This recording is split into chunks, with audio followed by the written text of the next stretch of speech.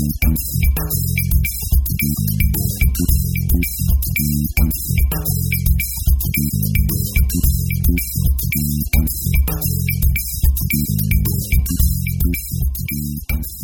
hey everybody, welcome to episode 246 of the More Than Just Code podcast. My name is Tim Mitchell and I am in Toronto, Ontario, and I'm joined once again by Jaime Limbus Jr. in Seattle, Washington. How's it going? And we have Mark Rubin down in San Jose, California. Hello. Alrighty. So yeah, I did find the Ask MTJC thing I was talking about, Jaime, so why don't you click on that link and see what it says. Oh, I see. So this was not hashtag Ask MTJC. This is one I thought you had just sent to me. I guess yeah, not personally. It wasn't a direct message. Like, it was non-private, but all right. I see here. You want to read this one and describe, and then I can describe what it is, and then I can describe. Well, I was watching some sporting event or some TV show on television the other day, and which is where you watch TV shows, I guess. And I saw a commercial for Geico Insurance, and it was basically it was a giant goaltender, which we've talked about in the past a couple of times, I think, many times before, about filling the net with a player so huge. So in this Geico commercial, I'm sure they stole this from us. I mean, that was why I sent it to you. The MTJC bump, right? They've basically got a commercial where they've put a walrus in the net, right? And they've got a couple of pads on them, and of course, the hockey players are all frustrated because they can't score on this giant goaltender. So that was my sent it over to you for a comment. Yeah, this really gets at the feasibility of my proposal, which for those of you who are new to the show or have just forgotten, my proposal to Tim was, if you had a goalie who was physically large enough to cover the entirety of the goal, and I don't mean like 80, 90, 99%. I mean, literally, there is not a single atom that is uncovered from the... I looked up right now, real-time follow-up, a walrus would be normally about 2,200 pounds. And for those of you who use kilograms, that's 997 kilos. So I have doubts as to whether any human being has ever been 2,200 pounds. And even at that size, I pointed out to Tim, like, hey, this walrus goalie, as awesome as you'd be, and very clearly a multi-year all-star in the NHL, even he does not cover, or she, I guess, they do not cover the entirety of the goal. So it's still physically possible to score on this goalkeeper. When he lies down and has a nap, for instance. Well, but here's an interesting fact for you, Jaime. This is what the reason why I kind of think it's kind of moot point as filling the entire net with a giant goaltender, because the issue in hockey isn't the getting scored on. The issue is actually scoring on the net, not getting scored on. Because if you like, yesterday was the end of, I think, the semifinals between St. Louis Blues and I've forgotten who they were playing against. It's been so long. They went into double overtime, and the score was 1-1. So if in 5 periods of 20 minutes apiece, they couldn't score more than one goal on either side, why would they even need to bother with a walrus in net? I mean, yes, we're getting it like, endurance and other things, but I propose to you to sort of wrap this way more than just code segment up.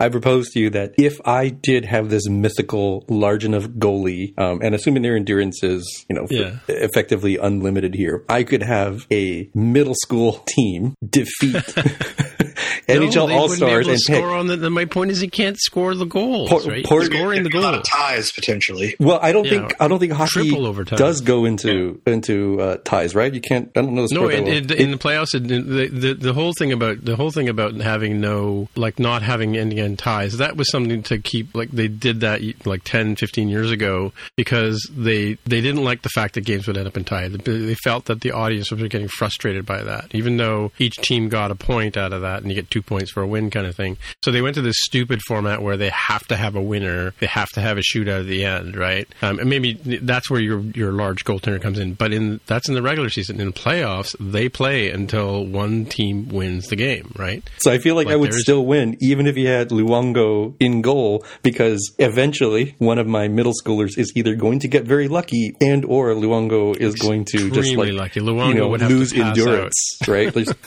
I don't know. I'm sure they have at least a backup for goalies, but they certainly don't have like 5 of them. In the league. We're stretching this point way beyond where it needs to go. But the top players in the league cannot score a goal on a professional goaltender after 6 periods. I mean, seriously, I don't. It's a moot point. Anyway, moving on. We can agree to disagree, Tim.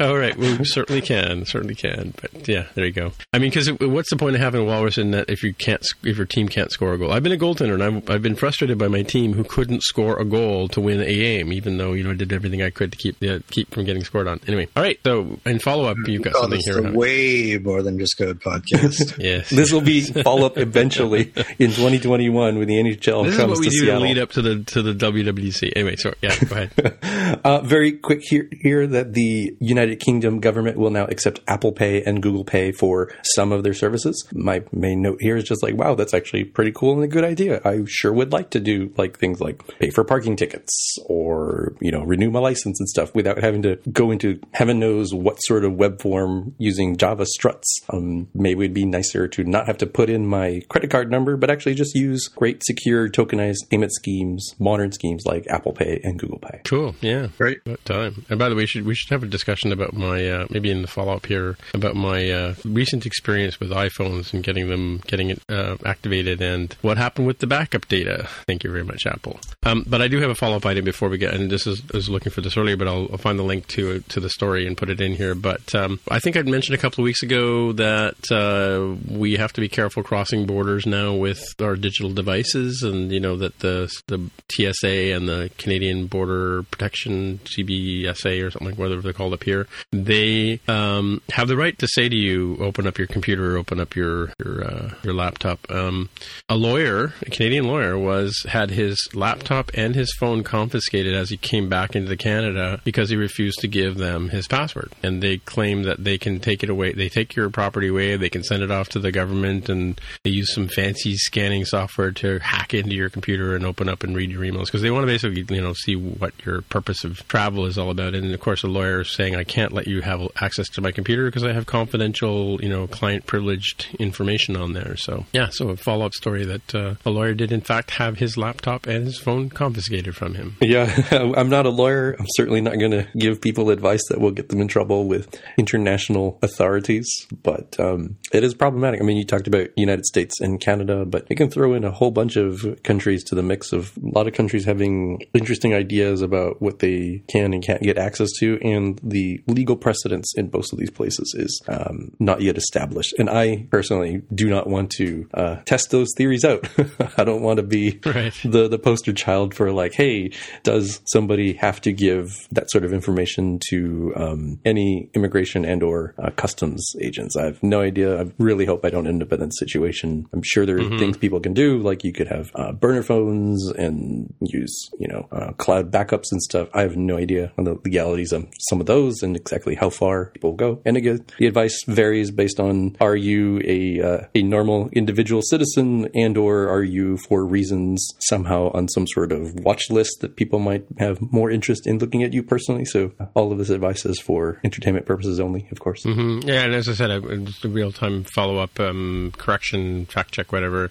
It is the CBSA here in Canada, Canadian Border Security Agency, I think it's called. Same as your TSAs in the States. They say that, since November 2017 and between November 2017 and March 2019, 19,500 travelers have had their digital devices examined, which represents 0.15% of all cross-border travelers during that period. So 39% of those searches offers uncovered evidence of customs-related offenses and so on and so forth. So just be aware that this could happen to you. And I'm thinking about it, because I go into the States for things like WWDC, and I was in Hawaii a couple of weeks ago. So just heads up for people when they're traveling. Travel light, digitally speaking. All right, or be prepared to lose your computer. Yes. Anyway. All right. So here's a story that just popped up on the radar today. That I don't know if you've seen this picture at all, but there's a drone picture taken of Apple Park, and in the middle it's quite lush and green now that it's been a couple of years since the Apple Park opened in Cupertino, but there's a rainbow bandstand in the middle of Apple Park. Have you seen? If you click on the link, you can see the image there. Yeah, I saw the images. It's sort of remarkable in that for a long time Apple did not allow drones to fly overhead, right? And now, sort of all of a sudden, they did, which is kind of interesting. And there is this thing there. I don't know if that's a coincidence or not. Probably is. But yeah, I was wondering myself, myself whether this is, I can't really tell from the pictures whether this is a permanent structure or just a temporary structure. Right. Right. Yeah. It's possible that they just decided they want to have an outdoor stage for events and parties and things like that for employees, or it could be for a special event. We have no idea. Right. Yeah. But when I went to Apple Park once on a customer visit, and that was for sure not there when I went. Were there as many trees as there are in this picture here? There were. In fact, I think there were more because that open field in the middle, I don't remember being there. I thought it was all trees at the time. Right. But I could be wrong. When I was there in 2017, I think Apple was like using giant cranes to bring trees into the property in itself, right? So Interesting stuff. I mean, at least they're putting up some green space, right? Like they promised. It's funny. I was looking back at some images that I had on my computers, and I think what the original plans for Apple Park goes back to 2011. Does that sound about right? That seems like an awful long time ago. Yeah, I don't know. I was looking at the timestamp on these images. Yeah. Cool. All right. Well, on Monday we had a big WWDC type thing. Well, the speculation, of course, was that this rainbow thing for some WWDC event, which sounds unlikely, right? It could be. I mean, who knows? I think it's more likely some internal event for employees. Maybe they have like a yearly thing where they have a band come in or something, and who knows? It would seem possible to be a WWDC thing if we were a little bit closer to it. It seems like a little excessive to put this, almost 4 weeks in advance of the event. But it does make me think, man, Apple really should release more stuff with the retro logo, rainbow stuff. I think it's about time for it to come back. Right. Yeah, it's weird that they got rid of it, to be honest with you. I always liked that logo. Was I here last week? I can't remember. I lost track of time. Island time, right? Build was this week for Microsoft, and that was more for developer stuff. There wasn't really a ton for users from oh wow, that's cool standpoint.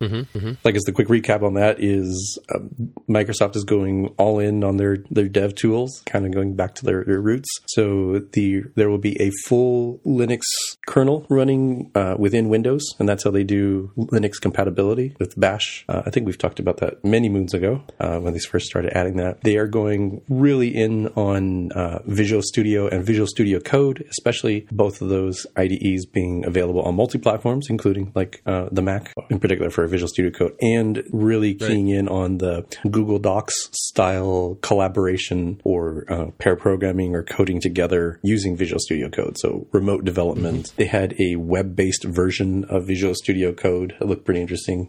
Definitely jealous of, oh wow, it would be cool to do Xcode on the web sort of thing, and you're like on island time, for example, you need to do a quick patch from your iPad or something. And they also of course they did a lot with their machine learning stuff, new graphical tools to help build models, and Azure was sort of the big refrain there. I'm trying to remember what they've also repositioned Cortana. It's their voice assistant to not be sort of a generalized assistant, but be really heavily focused towards office productivity. So they showed a video of this lady has all of these different appointments that she's trying to deal with, and emails and stuff that need to be sent out, and Cortana understands the context and is smart enough to be aware, I want to have lunch with Bob, and figures out a lunch location.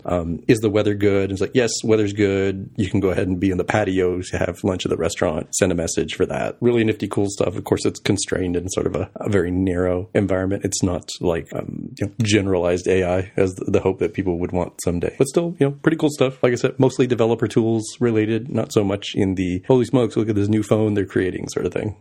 This is Microsoft you're talking about, right? Yeah, Microsoft Build, which I'm like, why in the world would you have that the same week as Google I.O.? Like, just pick another week. Spend some time in the sun, having people enjoy what you're doing. Anyway, this Monday we had the Google I/O event started for 2019, and so I got a chance to sit down and watch part of the keynote. I don't know if you guys have watched any of it.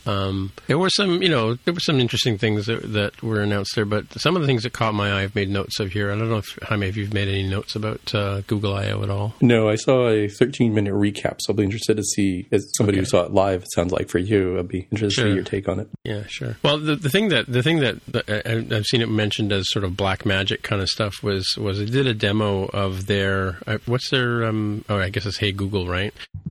their continuous conversation API. So the demonstration was, rather than just saying, "Hey Google," the person just started talking to her phone and asking it to do things and continue, like she said, open things like what's the weather like, and send this picture to Joe, and but the way she was saying it wasn't like she was able to say one thing, have the phone follow that action, and then continue the conversation by saying, "Okay, now send it," kind of thing, without, like, how when you send a message to somebody, I can say a message to Mark, and Siri will say, "What would you like Mark to say to Mark?" And I tell it what to say, and then, "Would you like me to send it?" And they say, "Yes, send it." That's kind of sort of a continuous conversation, but that's like a flow, right, that they've got pre-built. But this was more like she was having a conversation with the phone, giving it almost disparate instructions, and it was able to carry on. Like, she was just able to hit one command after another, voice command to the phone, as you would talking to somebody, right, an assistant or whatever, right.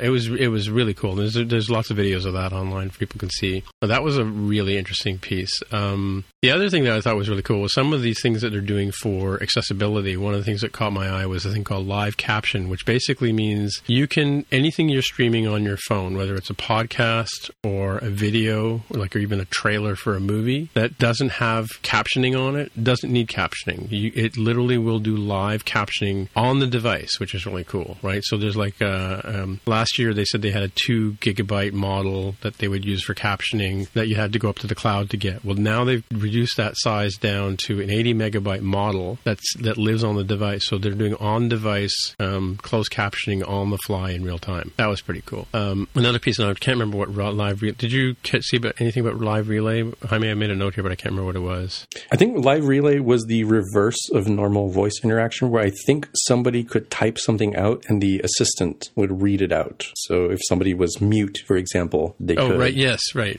yeah. Or they had a speech impediment, I believe, right? Yeah. Is that the one? Or no, that was Project Euphonia. Euphonia. The impediment one was sort of a different one. We'll talk about Euphonia because I thought it was pretty interesting. But I think Relay is the one where, again, is kind of the opposite of like write text and then somebody else hears speech. Right, yeah. Well, Project Euphonia was kind of cool, and I think just amazing that I'm glad they're doing this kind of thing, because it's like for people who have who are deaf and can't hear what they're saying, or people who have actual speech impediments, or they've, like in the case of the person narrating in the video, he had multiple sclerosis, and that's a degenerative. Your muscles start to deteriorate over time. So he had so people who have trouble understanding him, right? But the sort of like an advanced speech recognition beyond just regular voice recognition like we have now, where you can dictate a message into Siri or Google or whatever.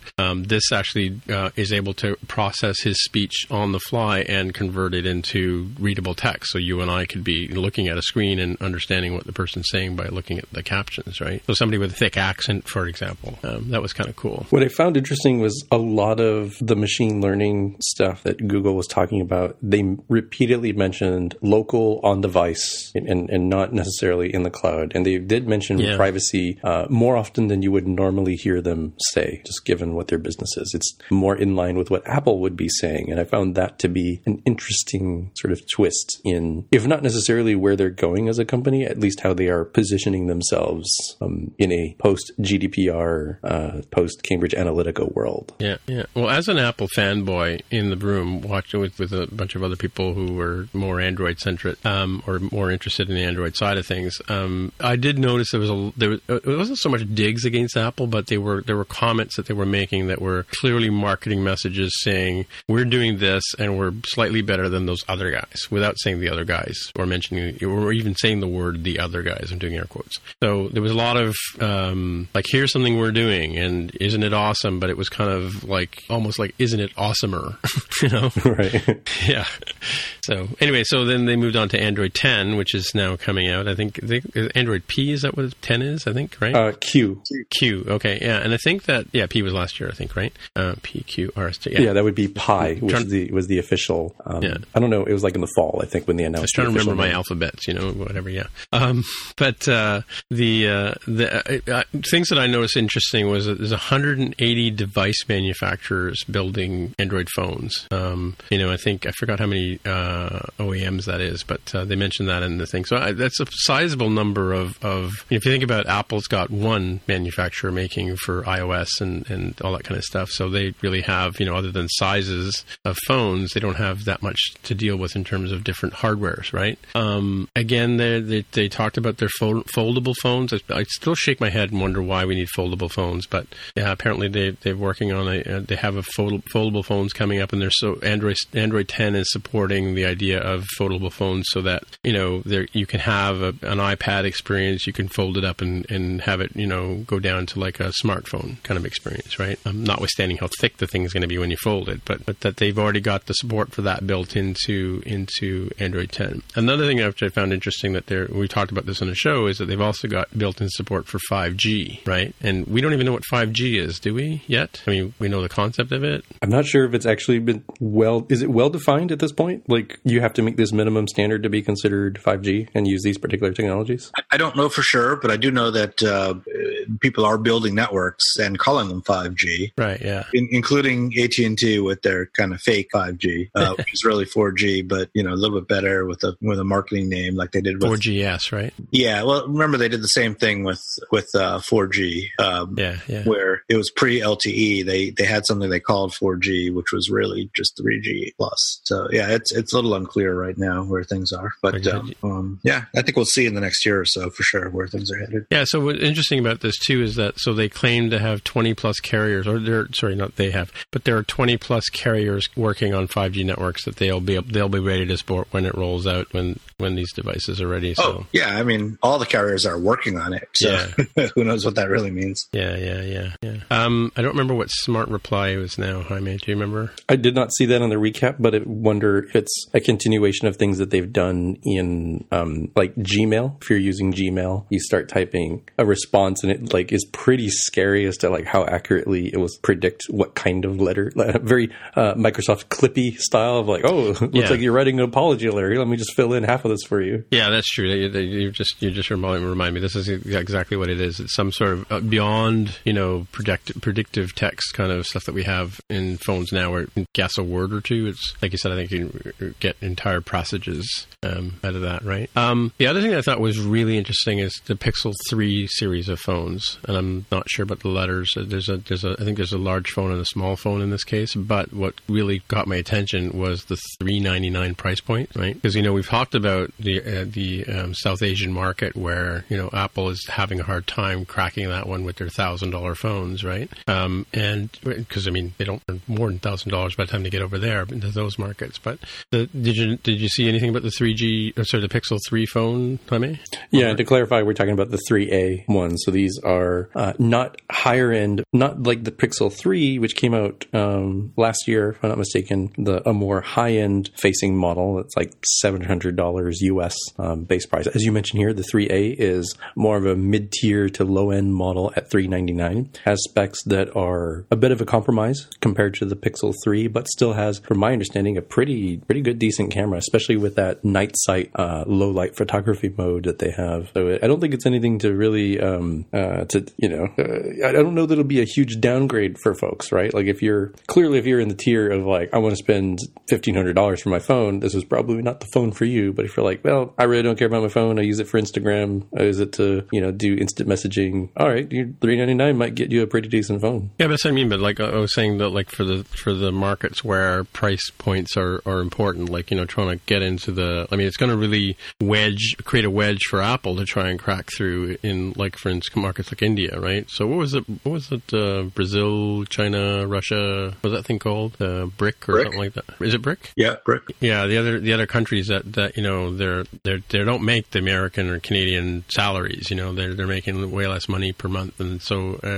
buying $1,000 phone is like a couple of months worth of pay, right? So yeah, there's clearly like if you cannot afford a $1,500 iPhone XS, that is going to be an issue, and maybe Apple will discover some more iPhone SEs in Tim Cook's basement, right? They clearly will have to address that at some point, especially as they're like, well, we'll give you these devices at a more entry-level price, but that's also because we want you to subscribe to Apple Music and Apple News Plus and Apple TV Plus and all that other subscription service-based stuff. Yeah, and the existence of lower cost phones is nothing new.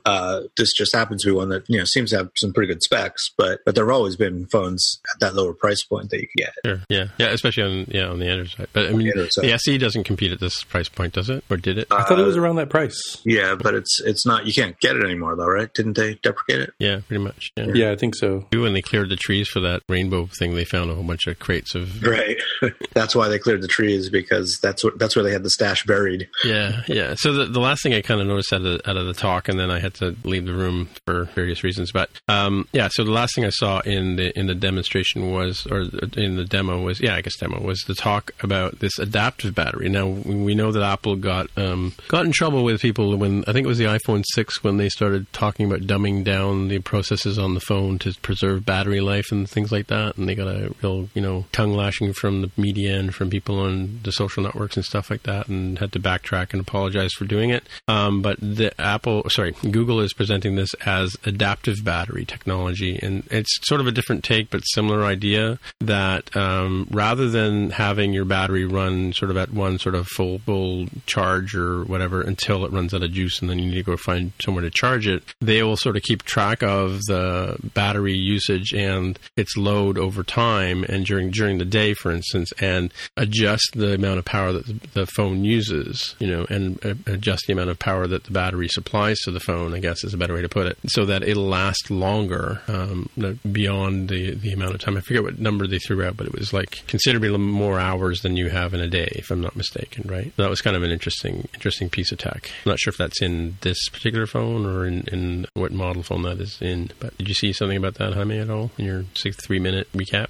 Yeah, and I think it got thrown into some of the things like the system-wide dark mode that will help save battery, because with things like OLED ones, if you show pure black, like they don't even light up the pixel, so there's a savings there. And I think they had mentioned it possibly as part of the adaptive battery thing you're talking about, as when you get into critical power reserve mode, it just automatically flips you into dark mode as an attempt to squeeze out more time. Right. And I think it's using part of the AI as well, according to some of the things I'm reading online. But that's kind of cool. So, I mean, I have my own AI. I put my phone on low power mode if I think I'm going to be away from power for an extended period of time, right? Yeah, I have to admit, I have not actually done that, because I went the opposite route of keeping a very small Anker, I forget how to pronounce the company's name.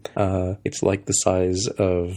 Like if you got a roll of quarters, I just have that with me at all times. So anytime I'm getting low, I just power back up with that battery. And I've never actually gotten to the point of also running out of that battery. So I've never had to do the low power mode. But you have to remember to charge that battery every day, though, don't you? So it loses something. Like I predominantly use it if I'm like traveling or going to conferences, or even if I just know, I'm going to have to use maps on the phone, GPS on the phone, or any other battery burning sort of activity. And I'll make sure, of course, that I'm like very diligent to recharge the external battery whenever I end up using it. And I've recharged it like once a month or something. I'll drain it out by, instead of plopping my phone on the little nightstand charger, I'll hook it up to this thing to complete drain that battery, and then, doing it in the morning or something, or if it's early enough at night, just setting it up to recharge during the night. It is entirely possible for me to get into, crap situation, but fingers crossed, so far I've not had the pleasure of using low power mode on iPhone. Yeah, it looks like they've had an adaptive battery last year. I'm just looking at some notes here from last year's notes about Google I/O 18. They had adaptive battery back then as well. So did you have it? So what did you pick up from Google I/O? I feel like it was kind of a more quiet year. I mean, there's some good stuff for developers, some good stuff for users, but there generally wasn't the holy smokes, here's the killer feature or the killer app or the killer thing. I don't know. I think we're just kind of at that maturity point in these life cycles, that there's fewer surprises at these keynotes. And this is one I went into not knowing sort of anything, because there just isn't the same sort of, or at least in the circles I follow, there isn't the same sort of fervor of criminology of like the darn invites and stuff as there is in the Apple ecosystem. The Google Home device with the camera in it. Did we talk about that? The rebranding switching of Google Home to Google Nest. Yeah, and the sort of homogenizing of all the Nest product lines as well. Right? I got some notices today from some of my smart devices, manufactured home devices, saying that their Apple or Google has cut back a Google Nest for Home or something like that, a program like works with Nest, I think. Yeah, is that's what it was called. Yeah. So they're like kicking some of the people to the curb. But yeah, so they got this they've got a bigger version of the Home Hub. I guess it's called Nest Home Hub, and it has a camera on the top of it now, and like I think a 10-inch diagonal screen, and a big giant woofer on the back of it. They're looking to put that in the center of your home or in your kitchen for cooking, stuff like that. So that was an interesting thing. And when you're walking around the street, by the way, the adaptive battery is part of the OS, not the phone. But when you're walking around the street, the heads-up display will give you direction, turning like arrows on the screen, so when you're walking around. Yeah, that was something that I thought they showed at last year's I/O, and I could have sworn was going to end up being general availability, but apparently not. If they're talking about it being on as part of this phone, but it is something useful. Like it is kind of nice to be able to look and see in the real world, where am I supposed to go, instead of mentally translating. Okay, I'm looking at the blue dot. Where is the cone of vision pointing, and therefore which way must I be pointing in order to get where I want to go? Right. That was Carol's biggest complaint, by the way, when we're on the using the Apple Maps for navigation when we're in Hawaii. Like it would say travel southwest, and yet it wouldn't give you a compass on the screen, so you couldn't tell which way southwest was. So unless you went back to the map view, you got a compass there. But if you're driving for some reason, it's always just showing you the direction you're going in, but it talks to you about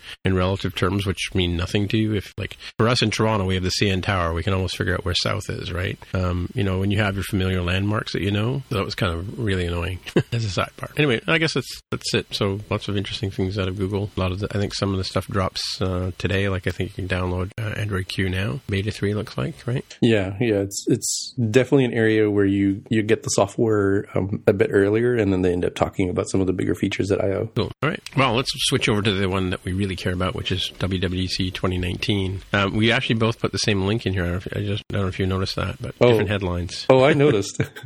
And if you check the revision history, I know mine was first, but you can check for yourself. I realize yours was first, but it's interesting that you've got here Apple WWDC 2019, iOS 13, macOS 10.15, Watch 6, and tvOS features, and I called it Apple to reveal new homegrown apps and software features at WWDC on the same article. So I don't know where you got your headline from. I used the Clips extension, and that was probably the difference in the headline or the slug, or possibly even the URL at the time that we independently put the same. The link's so nice we put it twice into the show notes. Exactly. And it's pretty beefy. We're talking about a Bloomberg article by Mark Gurman, and he covers a lot of stuff. So I almost feel like very similar to like Game of Thrones or Avengers Endgame.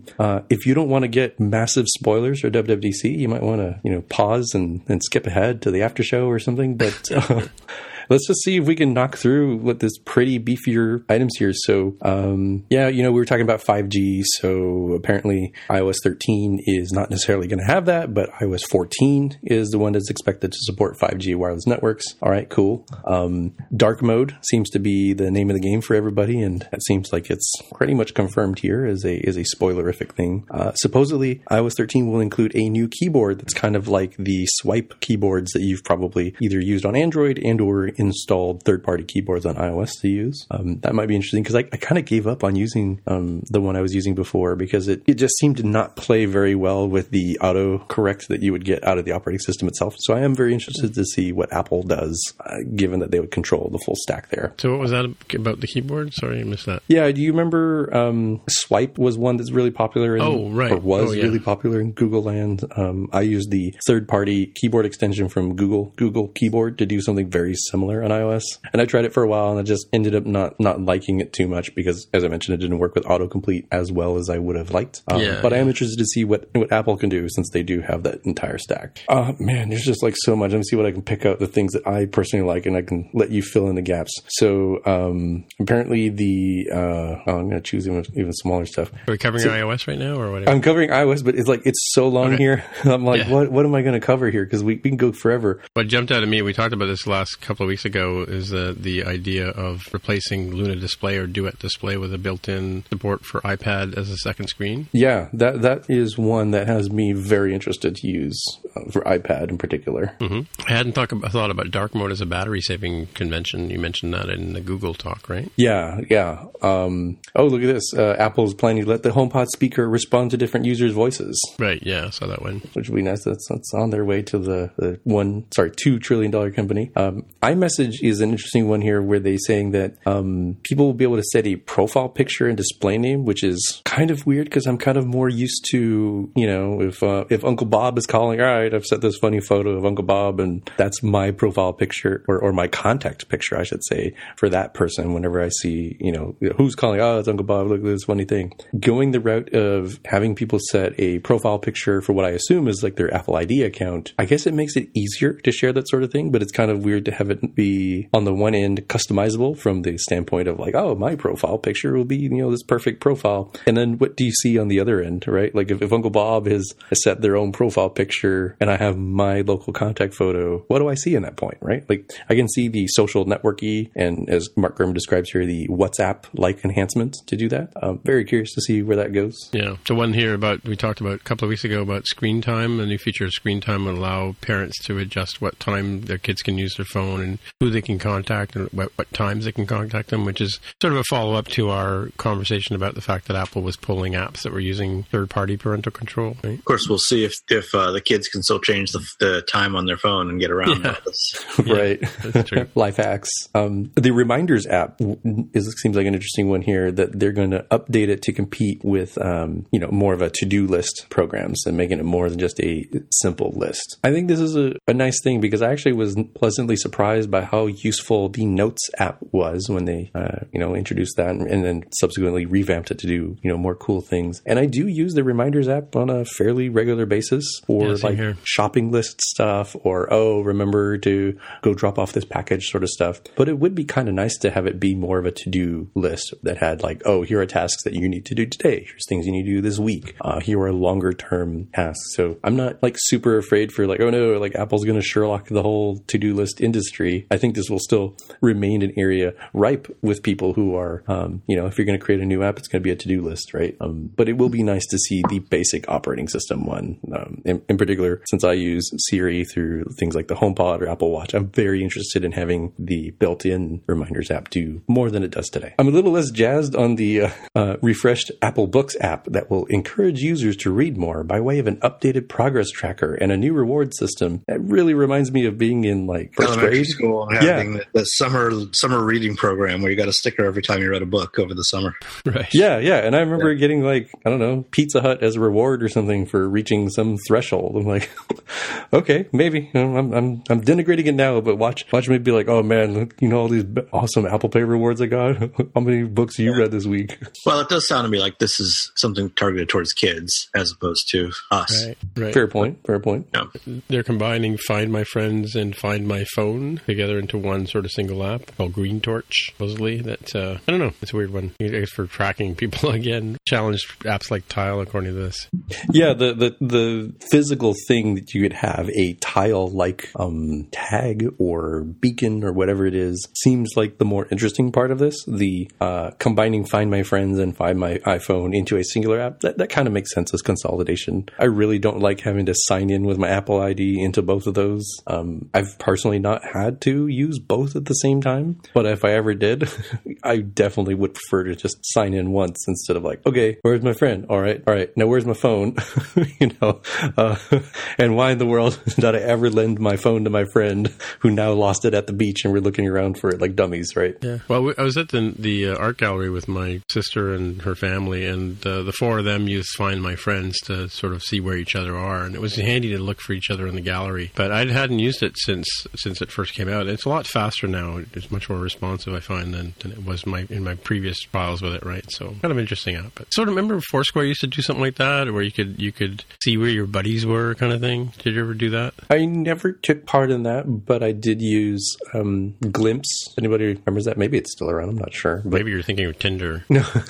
No, Glimpse was here's my location. I used it for, I'm on my way. And so people can kind of see on your route, how far away are you? Right, yeah. So let's move on to macOS 10.15. What's cool coming in there? Yeah, well, people who are interested in our very show will potentially like the podcast app that would be apparently coming over. I assume that's a Marzipan thing. I fully expect it to be like the Apple Podcast app, but on macOS. Apparently a new Apple Music app, which 100% confuses me. I feel like there needs to be more paragraphs here for this one. Like, tell me more. What do you mean a new music app? Do you mean moving music out of iTunes? Yeah.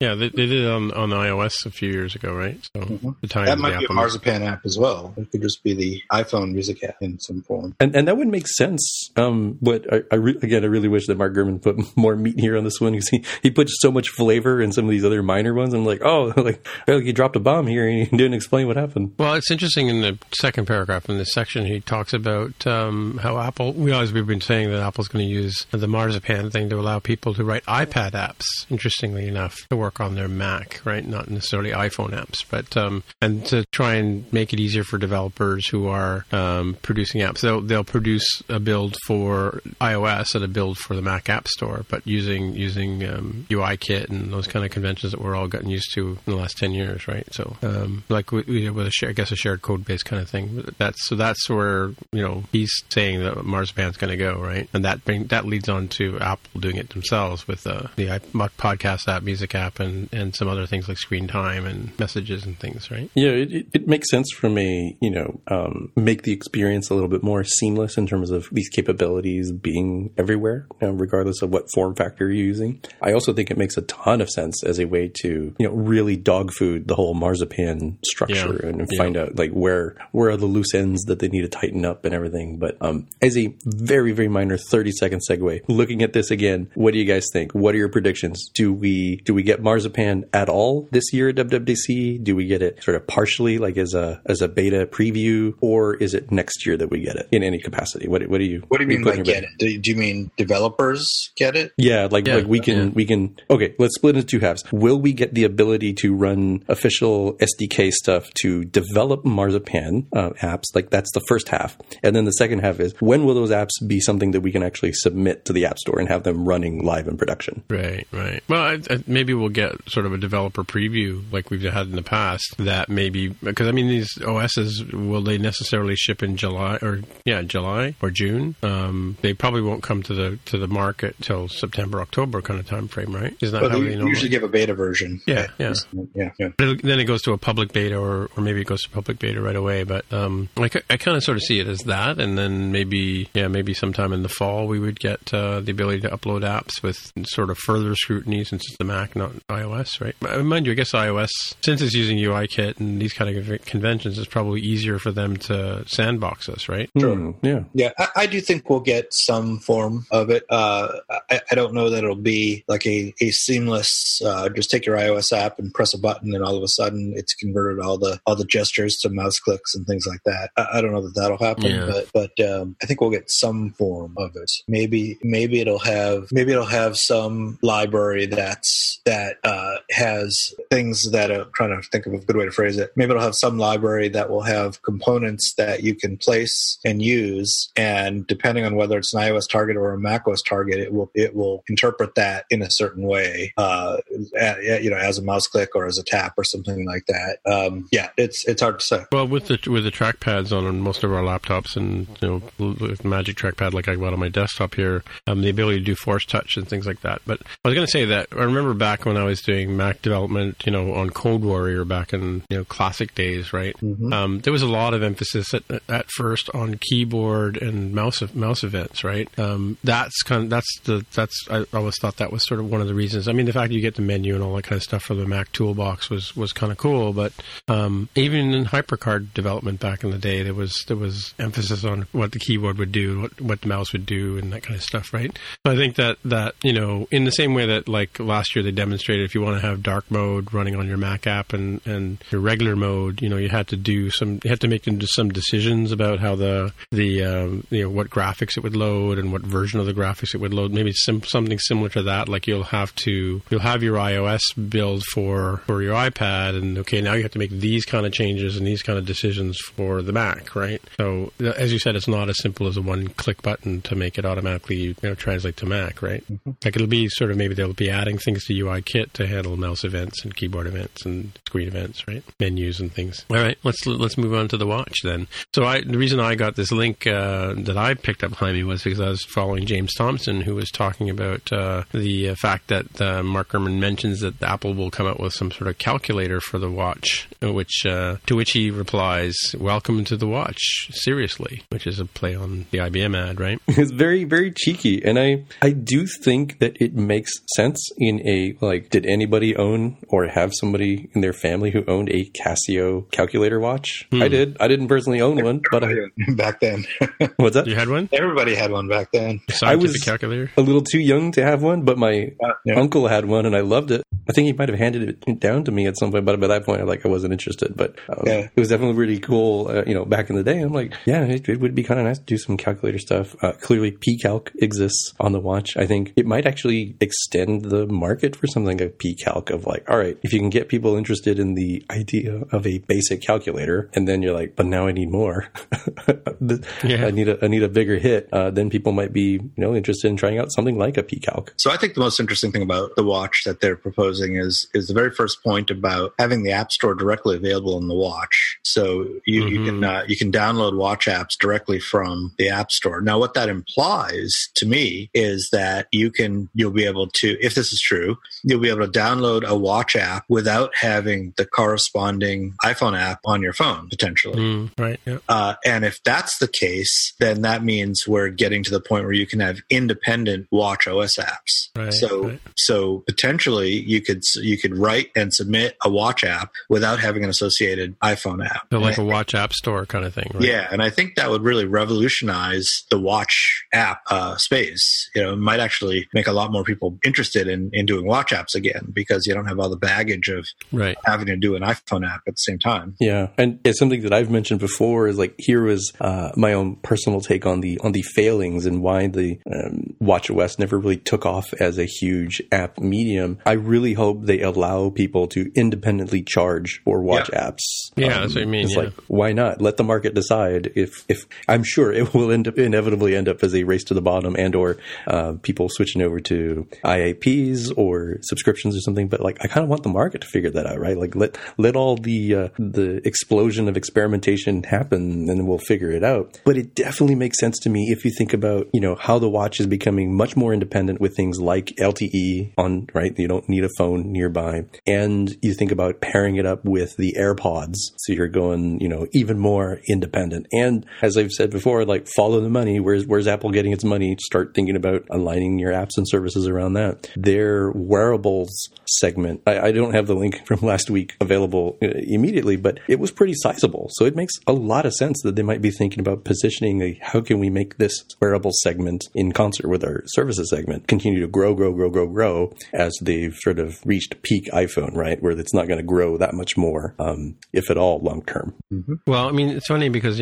back in the day when we had HP and the Newton even, software development, we were building apps and people were charging real money for them, like $25, $30. They weren't really, and the iPhone probably started out thinking that would be the case, but pricing was so much lower, I guess because of a larger market, right? But it'd be interesting to see what people do with watch apps, if they'll charge a nickel for them or $10, $20 for them, right? Depending on what they do. Yeah, it's hard to see charging $10 or $20 because the functionality is kind of inherently limited compared to what you can do on a phone. But why not charge a buck or two? Yeah.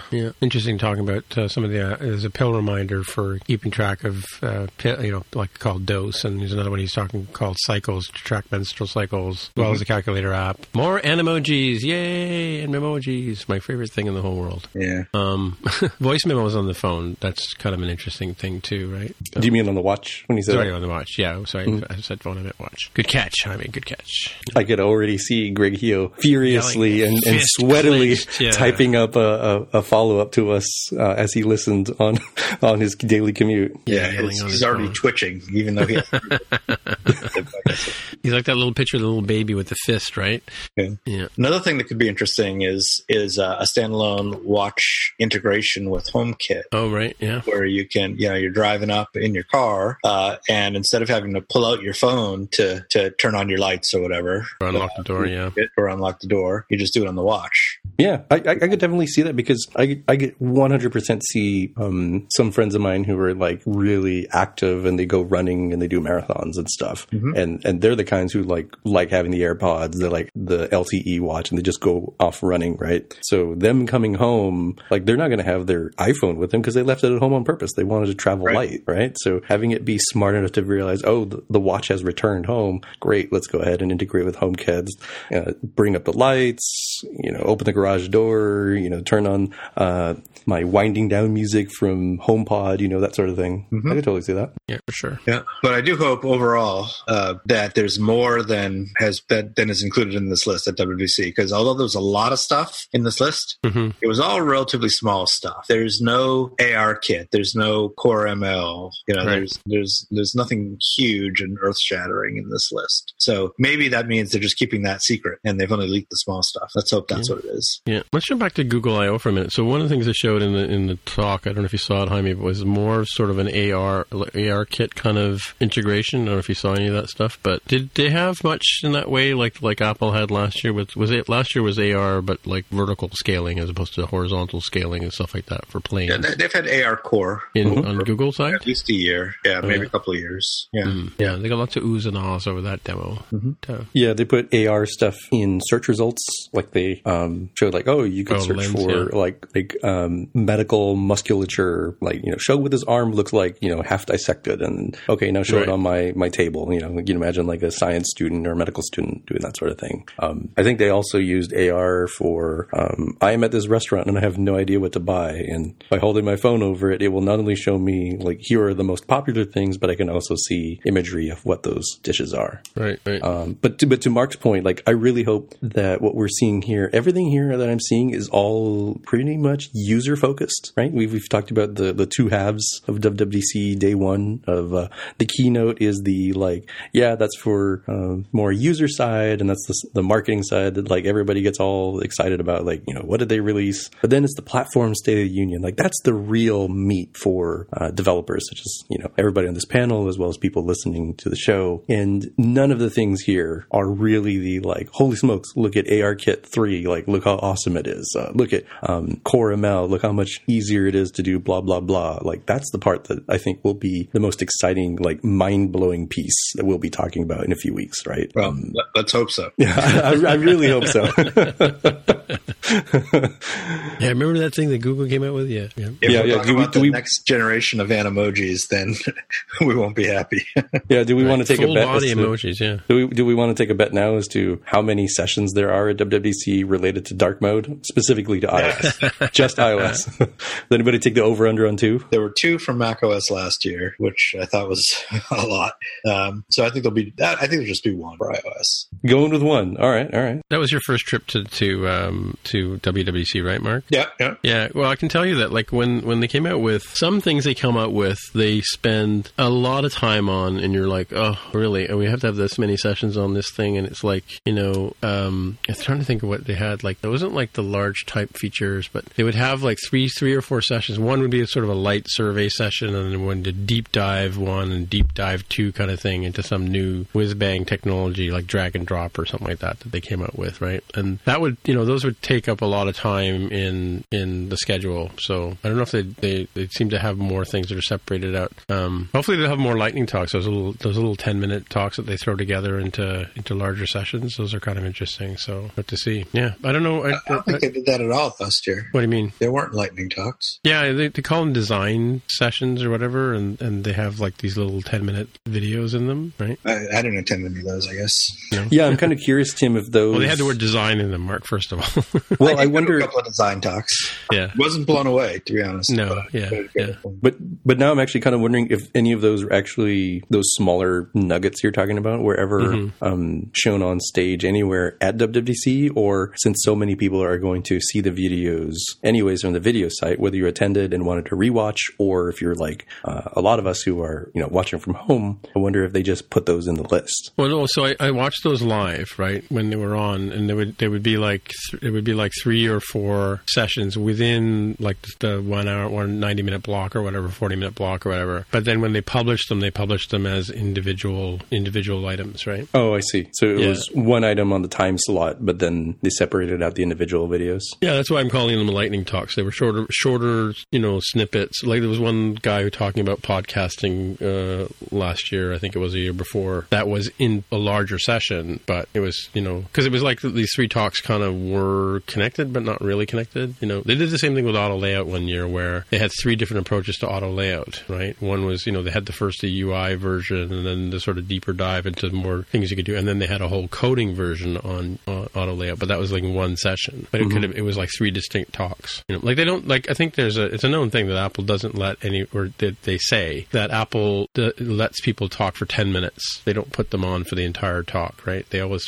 that's why if you look, they always hand off to Eliza, or they hand off to, like Eliza and Joe will do the sort of, introduction to this new feature, right? So kind of thing. Did we see Eliza last year? I can't remember. You know who I mean, right? Yeah, she's on the Zoom, not the Zoom, but the Scroll View talks. Right. Yeah, exactly. Mm-hmm. Yeah, but that's why they, if you look at the format of the talks, they always sort of split them up. They have somebody come in, do sort of a high level piece, and then they have, individual deep dive. Yeah, somebody will come on, do a demo. A marketing guy give the kind of the overview, and then they have technical people come on, and they have someone give a demo. Yeah, and then whoever's on the stage at the end does a sort of wrap up and what to go to next kind of thing. And I love it on Wednesday and Thursday when they say watch the other things you can follow up, or the ones you missed on Monday and Tuesday, right? Yeah. By the way, speaking of WWDC talks, I just thought of this out of nowhere. Do you remember a couple of years back they had a demo at WWDC from a company called Anki, the robot company? Yeah. Xavier, the number one fan of Spotcast, has all the Anki cars and stuff. They shut down last week. No way. Out of nowhere. Yep. They just closed the doors. Wow. Yep. Wonder why. They had a good racket going. They had tracks going and all kinds of stuff. Like they had this sort of, it was like a mat, like the cars would run around on a mat, and then they came up with track. You could build your tracks across the whole basement kind of floor, right? Yeah. The word I got was they couldn't get past it being a toy. It was an expensive toy. Yeah. So they couldn't sell enough of them as an expensive toy to keep the enterprise going, and they couldn't figure out any non-toy applications of it. So, but they've been around for a long time. They burned through a lot of money. Wow. Really kind of a shame. Yeah. I thought that kind of AI would go into drones or something, right? Warehousing units like robots, the Kiva robots that Amazon has for its warehouse. Yeah. But clearly the WWDC bump is not as powerful as the MTGC bump. So MTGC bump has seen the Beyond Meat Burger become an IPO'd company. So I guess to finish off the WWDC thing, I predict there will be at least 2 sessions, and here are the session titles. They're probably, I think it's upwards of 3, but it's probably at least 2. There's Introduction to Dark Mode, Advanced Dark Mode, and the third that may or may not occur is Adapting Your App to Dark Mode. No, you also have Designing for Dark Mode. You forgot that one. Ooh, see? So maybe I should have done the over-under on 3 instead of 2. Yeah, I went conservative. So, yeah. Dark Mode and you, got to do that one too. Yeah. Accessibility for Dark Mode. What are you guys laughing at? I'm serious. I could totally see it. I could totally see. Which fonts to use for dark mode? We're talking about iOS, right? Yeah. Yeah. I mean, if macOS got 2 sessions for dark mode, clearly iOS at a minimum gets 2 sessions. Oh, like 4. Just for sure. Given the disparity in developer attention on them. Yeah. Intro to dark mode. I don't know. Dark mode was so last year, though. Now it's an incremental thing. Yeah, I'm telling you, it's full body Memoji, right? Yeah. Now, when they have dark mode for the Watch app, now that'll be something. Yeah. Oh, they already have dark mode. What if they have light mode for the Watch? Dark mode for HomePod. Yeah. Triangulation with HomePod. Yeah, that's all you need. Yeah. What else can they come up with? Well, we'll have to wait and see. Looking forward to it, I guess. Dark mode for tvOS? I don't know what that would be. I don't know. We didn't actually mention tvOS at all in any of this. No, actually, yeah. Let me just see. Maybe my version of the article had more on it. I don't know. There's a video too here which we didn't watch. I think it was just a scrolly video. Yeah. Anyway, we'll find out soon enough. Yes, sir, Bob. All right. So, have we got any picks this week, Jaime? I do. The videos just came out today for the App Builders Switzerland 2019 conference. I apologize. I've once again not seen any of these videos before making it a pick, but it looks like there's a lot of interesting options here. Like one that is definitely going on the watch list is going to be That Swift IDE by Marcin Krzyzanowski.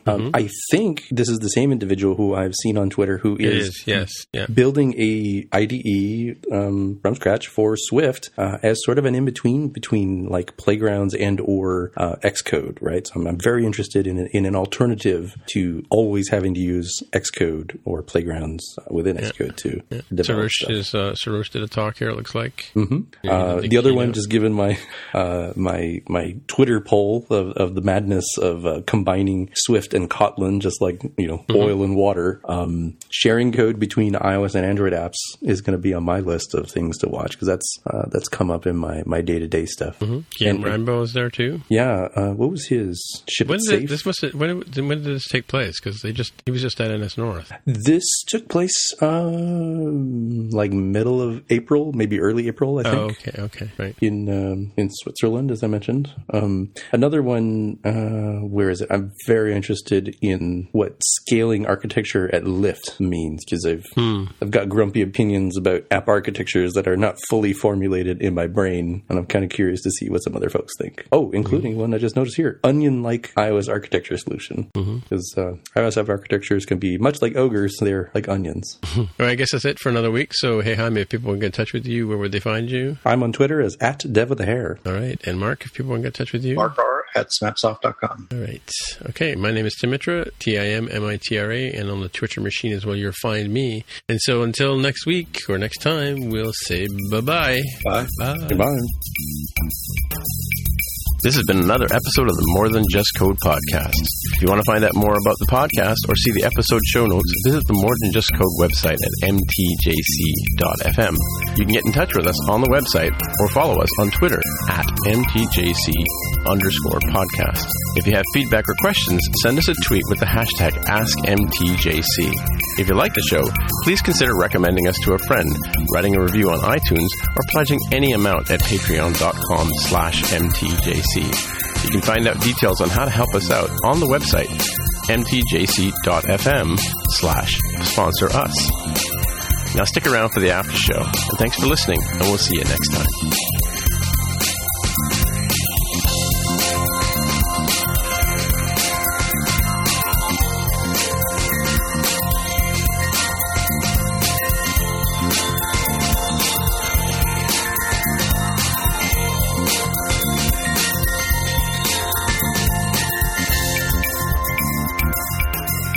I'm still a bit jet lagged from last week, too. Yeah, I can imagine. That's quite a few time zones to switch over. Skip over, yeah. You're still on island time. Oh, you know what? I didn't talk about this. I want to talk about my experience at the Apple Store getting a new phone. So, Carol, this happened to be the weekend that Carol is her busiest of the year, and it was an inconvenient time for her to be without a phone. So I thought, okay, well, we talked about, what should we do? Should we just get a 7 or an 8? Right? And she says, well, why don't you just get the 10S? And I'm like, really? Okay.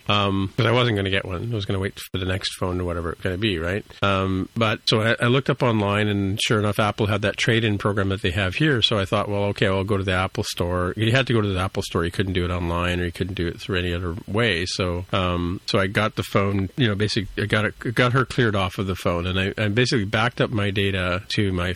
I wanted to make sure my phone data, which has more customer stuff available on it and stuff. I use my phone way more than she does, so I wanted to make sure that my phone restored properly first. So I backed up my phone, and then on her phone, the 7, I got the data down to a point where it could afford to put my data on top of that one. And so I tried to do my backup and restore, but the restore kept failing because I had it on an external USB drive, and I think I kept bumping maybe the USB thing, and it was super sensitive when it's restoring, and it kept failing. So I thought, okay, well, I've never tried the iCloud backup. I don't know if you guys have. Have you guys used iCloud for backup? Or? Sure, yeah. Okay. Mm-hmm. So here's the horror story. So I did the iCloud backup, and that took like, probably 40 minutes to do the initial backup, right? I had taken her phone into the store on the Friday, and we did a backup at the store with hers to iCloud. So I kind of saw how painless it was to do that. And I'm assuming that because you've got applications, you've got music, and you've got movies, those kind of things don't need to get backed up. And so what you really need to do is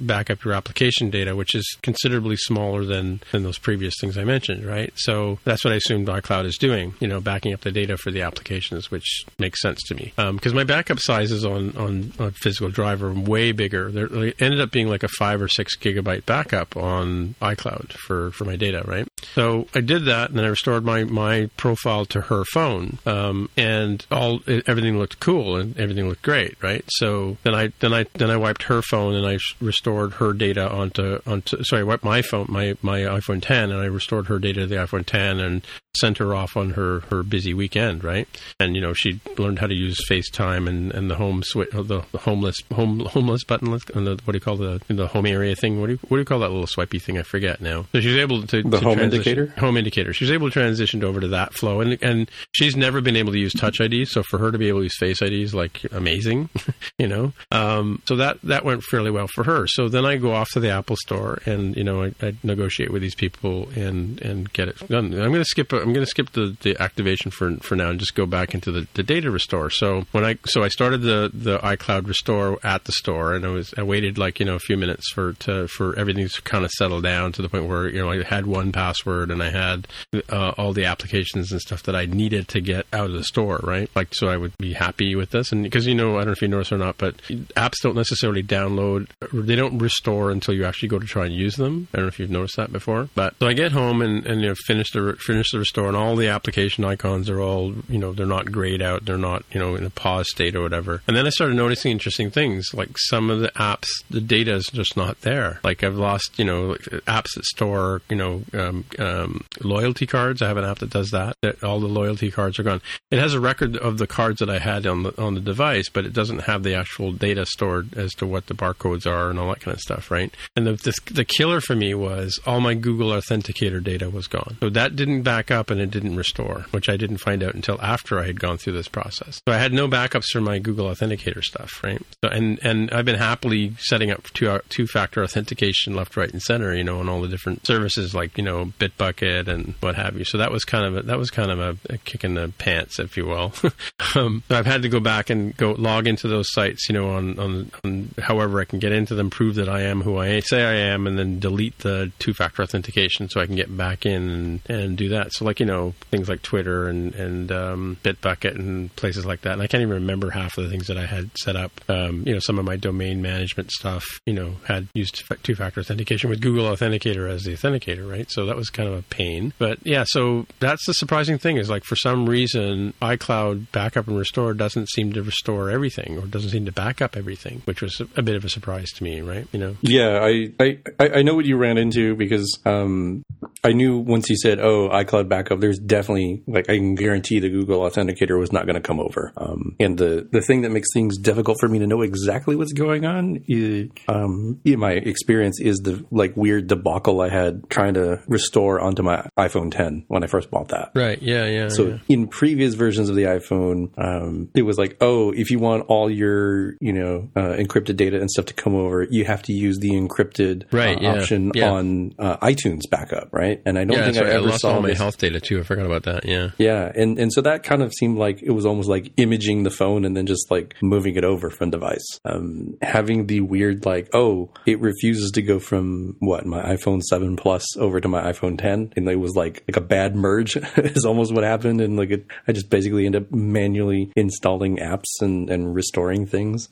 That was a bit of pain I went through purely because I said, oh my gosh, I don't want to have to deal with things like Google Authenticator Authenticator and other things. And I don't remember what actually happened in that circumstance. I may or may not have had to reset up all my 2FA stuff, but unless things have changed, and it sounds like they haven't, iCloud backup does not include some of those items that are key for what the encrypted backup would normally do. Yeah, which is really odd because, but again, like Authy is another app that I use. Like I started using Google Authenticator because everybody's like, oh, use Google Authenticator. But I had been using Authy before, and this morning I went to use Authy and I realized that, I need to log in. Like my Authy had lost its association with my phone, right? But when I went in to set up Authy this morning, all of the Authy records showed up that I had stored on my Authy account. Because I thought, here I go again. I'm going to run into the same problem I had with Google Authenticator. But no, everything came back on Authy. So I'm not sure if it's stored on a server somewhere or whatever. But yeah, I think it is with Authy. I think that's a big difference between Authy and Google Authenticator. I was totally delighted by that, let me tell you. Because, for me, the mission critical thing was 1Password was one. And thankfully, I'm now using 1Password on their subscription service. So I know the data is there if I need to get it, right? So, because I use it on my Mac and my phones and all that kind of stuff. So yeah, it's been a bit surprising. And that's all my health data, all my exercising that I've done. Well, I think that might have been part of the problem. Was I thought I had to disassociate my watch from my phone and then reinitiate it with the new phone. But turns out when I didn't do that for Carol, and her watch and her phone automatically just synced back up again. I don't know if she lost anything, but yeah, I guess the watch data doesn't get backed up if you disconnect it from the device. Like, you can go in and say reset on the watch, or you can do it in the watch app itself. You can disconnect it from your phone. So yeah, I lost all my exercise and stuff and like that. I wonder if it's still on my old watch. But yeah, so that was kind of a pain in the butt too. Yeah, sure, Tim. That's what you're saying now. Oh yeah, it lost all my exercise data. Yeah, that's it's true. All that walking I did last year. All those miles I logged. Yeah, that's what it was. Miles, yeah. Centimeters. Kilometers, sorry. Yeah. Kilometers, yeah. Centimeters, actually. Yeah. Anyway, so let's go back to the Apple, my experience at the Apple Store. So the first day I went in, it was surprising because I was having trouble with the phone. Like the screen was not, the backlit wasn't coming on consistently, right? And thankfully, the technician that I spoke to on the first day, she was amazing because she wouldn't let it go, right? She's kind of like me with data, right? I don't like to lose data. She obviously didn't want me to lose data either. And so she was looking at Carol's phone and she realized that what was happening, the phone wasn't that the phone wasn't starting or wasn't running properly. It's just the backlight was not coming on because I think there was something stuck with the proximity sensor, the thing you hold up to your face and it goes black. Because she noticed that she could actually see the display, the LCD display, if she held a light up to it or whatever, right? So we were able to run a backup on Carol's phone, which we had, and surprisingly, I don't know how we managed to do this, but we had never backed up Carol's phone, because I don't think she plugs it into her Mac anymore near her thing, and I had never even done the first backup, right? I'd done a restore to it, but I had never done a backup. So thankfully we had space on our iCloud to do that initially, right? So that was good. So I was able to get her data back. But and then the screen started working and it was fine and it looked like the phone was back to normal. And I thought, okay, well then I'll just take it home and I was going to buy a phone on the spot. And it's funny because I was talking to the one they bring over a sales associate to help you with your activation for your phone. And I was looking at it. It was going to cost me an extra $20 a month, and to get a phone on the plan and all that kind of stuff. And I thought, well, let me go talk to Carol about it because we'll decide what phone we want to get and all that kind of stuff, right? I didn't want to make a decision right then because it looked like her phone was back to normal. Because I think I mentioned we were in Hawaii on salt water. We weren't sure if it got wet or whatever, right? So the next day I went back, so came home that night. Phone wasn't working. And that's when I did the migration over to her phone. I was up till 5 a.m. migrating onto my phone and then onto my iPhone 10, right? That took that long to get all that done. So the next morning I went into Apple and I tried to talk to the same sales associate that was there, and he wasn't. But this young girl, who it was her first time doing an activation, which is kind of fun. But the best thing about I didn't realize, and tell you from now on, I am going to the Apple Store for all of my cell phone activations, and I highly recommend you guys do too, because I went in there and they call up Rogers on their screen. Like when I call Rogers here, I've been with Rogers for 15 years. I call them up on the phone. They'll kind of look at their screen and they'll tell you what the plans are available to you, and they kind of give you like one, maybe two choices, right? And that's been my experience the entire time I've been dealing with Rogers. Either if you go into a store, the guy has, a blacked out screen with a privacy filter on it, so you can't see what he's seeing, and he's just telling you what the plans are that are available. And same thing with, even with my friend who used to hand deliver the iPhones to me, I've told you about in the past, even he would kind of like, not on purpose, but he would sort of say, these are the plans that are available and cut and dried, and these are your choices. Anyway, so I'm sitting with this girl, she's got her iPad out, she logs into Rogers, she, authenticates me, makes sure it's who I am, and we can see, and she shows me on the iPad what she can see about my screen. So I can see my information, I can see Carol's information,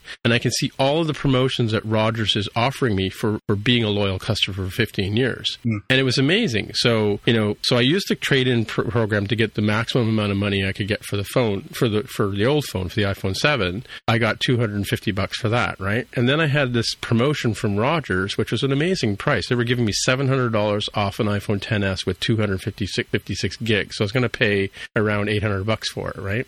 Don't quote me the numbers. These are rough numbers, right? But then I'm looking through, Rogers has this new program where you can pay $20 a month or whatever and get their I'm doing air quotes, their hardware coverage, which covers loss as well as damage like, cracked screens or whatever, or warranty issues, right? But I also noticed that they have Apple Care on the thing for $10 a month. And I thought, well, it's Apple Care on an iPhone XS and iPhone 10 is like $260 or something Canadian, right? So $10 a month is easier to swallow. It just goes onto your bill and you don't worry about it, right? So I'm looking at this plan and I didn't want to change my current plan. I'm happy with the amount of data I've got. I'm happy with the amount of minutes and all that kind of nonsense that we have as well, right? And, I think I mentioned the day before that it was going to cost me an extra $20 a month, blah, blah, blah, blah, blah. But in looking at it, she could show me all the things that all the sort of loyalty points I had available to me. And I was able to capitalize on those. So, I ended up walking out of there with a phone for $650, that I had to pay right there, right? Plus I didn't have to make a single change to my plan. Carol's phone had just come off of, it had just been, fully released on the contract in March, ironically, right? So, and apparently if you call Rogers up, you have to call Rogers up and say, by the way, my phone's off the, lease program or what do you want to call it, right? The subsidized program. And then they'll take $10 off your bill, which is ridiculous, right? But so I have a two-year contract with Rogers again, but I got this phone for like an amazing price. And it was all because I was able to see what my options were by working with the Apple girl. And it took a couple of hours. It wasn't like quick, right? But all this sort of stuff we were doing back and forth. But yeah, I was totally pleased with the experience of activating my phone at the Apple Store. I don't know if you guys have done that before or not. I have not. I've always gotten my phone by mail. Yeah. So yeah, and I have gotten service from them before where, like, what was wrong with my iPhone 5 just was randomly losing connectivity to the mobile network. And I can't remember why I didn't go to Verizon first. Probably because I thought, oh my gosh, this is going to be a terrible experience. Let me go to the Apple Store first and see if they can solve it. Is this the device that's the problem or it's the network? And they were like, oh, we've got an extra SIM. We can try it out. If this stays connected, then we know, unfortunately, you'll need to go to Verizon. But at least I had a really good experience. They narrowed it down versus what I assumed was going to happen if I went to Verizon first. I'd be like, oh, maybe it's Apple. Go to them. And I just waste my time, right? Yeah, I've always had a great experience with Apple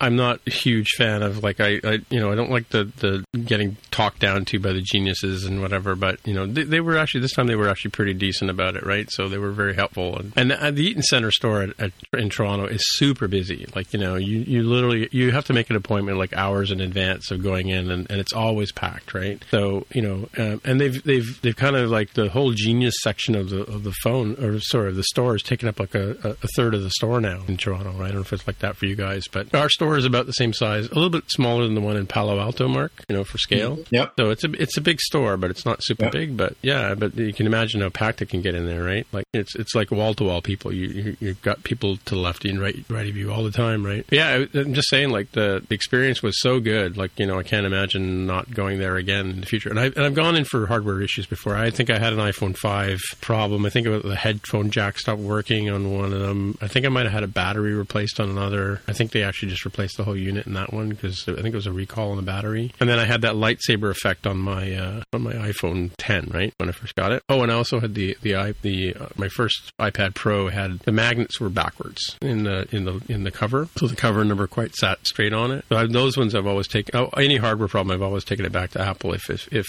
there's an issue, right? So yeah, I'm telling you, like hands down, highly recommend take your phone to the Apple Store, especially when you're doing activations, right? Yeah. So I don't know what it's like with you guys with the cell providers. How do you find them when you're talking to them? Try not to. Yeah. You should just do it online.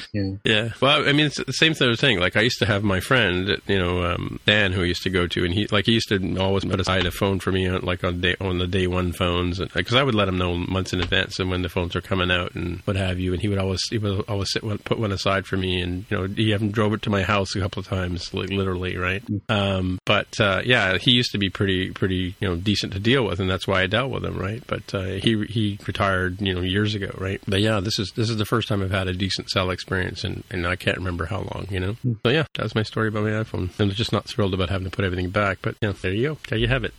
I'll probably have to increase my my plan now. I'm very skeptical about the size of. I guess it does incremental backups to iCloud, but it only seems to keep one backup, which is fine, right? Of the device, you mean, when you're doing the iCloud backup? Yeah, I mean, I'm happy about the fact that my photos are all in the sky now, and well, at least with Apple anyway. And yeah, I've always been a little bit leery about keeping the data up there, but we know we have encryption between us and them, right? So, yeah, but I do know that if the hardware restore had if I'd been able to restore from the actual USB drive, then I know that it would have all come back, all the data, because every other time I've done a backup, it's been 100%, right? But you're right, I didn't notice that thing about the health data only works if it's encrypted, right? No, that's it. Happy, joy.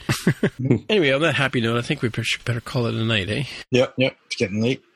Yeah. All right, folks.